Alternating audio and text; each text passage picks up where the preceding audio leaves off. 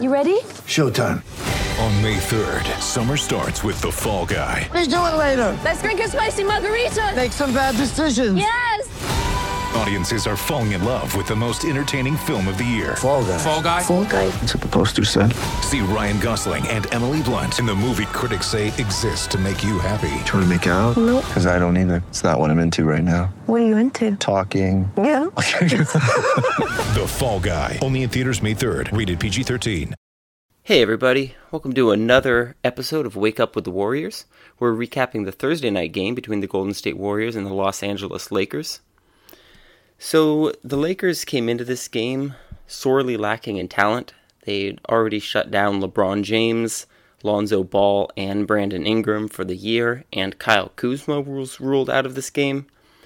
So basically on paper, this looked like a varsity team versus a junior varsity team. The Warriors had dramatic advantages at every position. Here were the starting lineups just so you can see the extreme talent disparity between these two squads. At point guard, Steph Curry versus Rajon Rondo. At shooting guard, Klay Thompson versus Alex Caruso. At small forward, it was Kevin Durant versus Kentavious Caldwell-Pope. At power forward, Draymond Green versus Mo Wagner.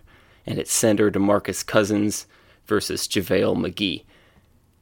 That's an enormous disparity at literally every single position. And the question for the Warriors coming in was, would we see them actually take advantage of that talent disparity, or would we see them do what they've done on more than one occasion this year, which is get pretty sloppy and take for granted the fact that they can kind of sleepwalk their way to a win? They did a little bit of that towards the end of the game, but thankfully they came out of the gates absolutely firing, and they put on a show. They seemed to recognize that this was an opportunity to have some fun, make some highlights, go out there and win in a pretty low pressure game and just have some fun. And they were having fun early. They jumped out to a huge lead in the opening minutes and never looked back. At one point in the first quarter, it was 31-8. It was pretty clear to everyone in the games, on the bench, the coaches, the fans, that this game was over pretty much as soon as it started.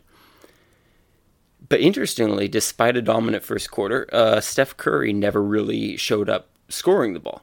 He did not score in the first quarter, despite the Warriors leading the Lakers 39-12 after the first frame, a 27-point lead.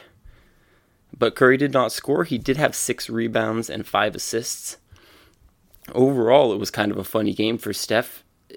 This was his first game after Marcus Thompson II broke the story that he has had not great vision due to an eye issue he's experienced his whole adult life, and started wearing contacts lately. And ever since he's been wearing contacts, he's been shooting the ball ridiculously.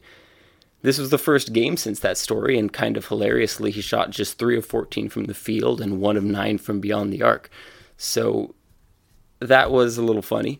But despite him not being able to score, again, a 27-point lead after the first quarter, Kevin Durant was incredible in that first quarter with 11 points, 2 rebounds, 4 assists, shot 4 of 5 from the field, 3 of 4 from beyond the arc. And it was just a team effort. DeMarcus Cousins was really brutalizing the Lakers' bigs down low, getting everything he wanted and out-physicaling them. And Curry, despite not scoring, had highlight passes and really controlled the offense. In the second quarter, they started to hand things over to the reserves, and there was a slow start and some sloppy moments. But for the most part, the reserves played pretty well, and that was highlighted by Quinn Cook, who had really a sensational game. He had 18 points tonight, 8 of 13 shooting. Also had a rebound, an assist, and a steal in there. And he just ran the second unit very well tonight. But the Lakers reserves were not scared by the huge deficit. They brought a lot of energy in that second quarter. They outscored the Warriors by 9 points in the second quarter, took advantage of the Warriors getting a little sloppy, and really just outworked Golden State to at least get the game into a little bit of a more manageable range. In the third quarter, both teams came out with a little bit of limited energy. It kind of was a little sloppy. No one seemed to be trying too hard. It seemed by the time we got to the second half that everyone realized that this game was over.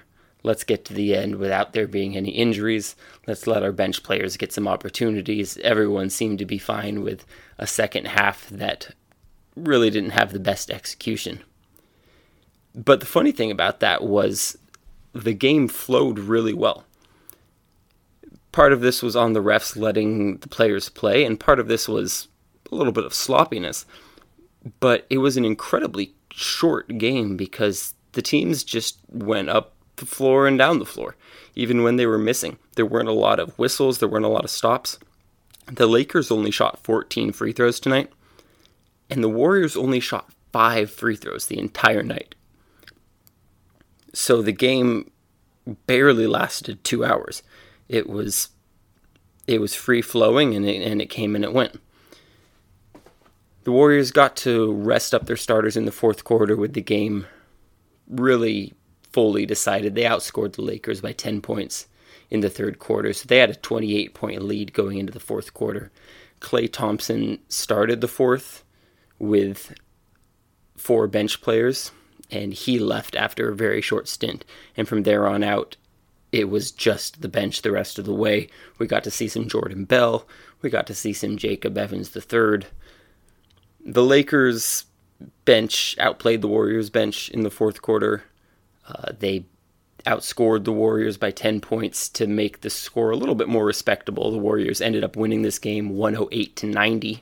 So just an 18-point victory despite that 27-point lead at the end of the first quarter. But the important part about that was that, once again, the Warriors got to rest their best players. DeMarcus Cousins played 24 minutes. All the other starters played 29 minutes.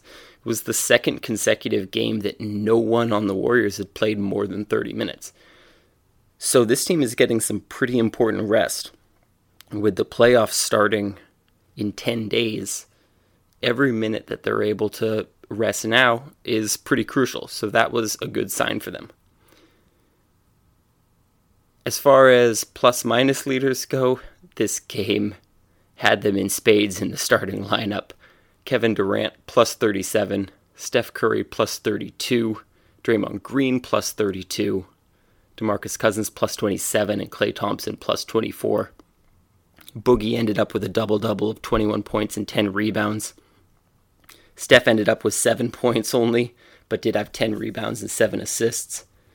Kevin Durant, just unbelievable efficiency once again. 15 points on 7 shots, 6 rebounds, 8 assists. Tremendous all-around game. And with the win, the Warriors' magic number for the top seed in the West is now just 2. Means the Warriors need to win 2 games, or the Nuggets need to lose 2 games, or any combination of those. Just 2 combined wins by the Warriors and losses by the Nuggets, and the Warriors will have the top seed wrapped up. So that seems pretty likely, at this point virtually inevitable, that the Warriors are going to be the top seed. And we will be back tomorrow as the Warriors play again on Friday night.